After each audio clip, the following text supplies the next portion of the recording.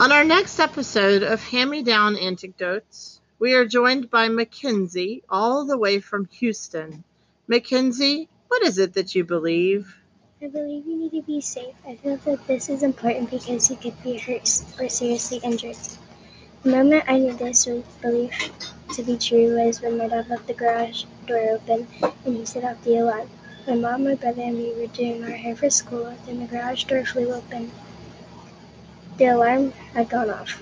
We thought that somebody had broken into our house, so we barricaded ourselves into my mom's room, and my mom had called the police. She said that she couldn't risk her life out there if there was a robber.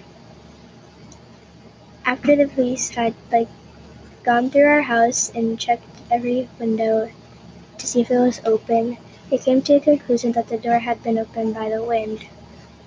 This moment taught me to be safe anywhere I go.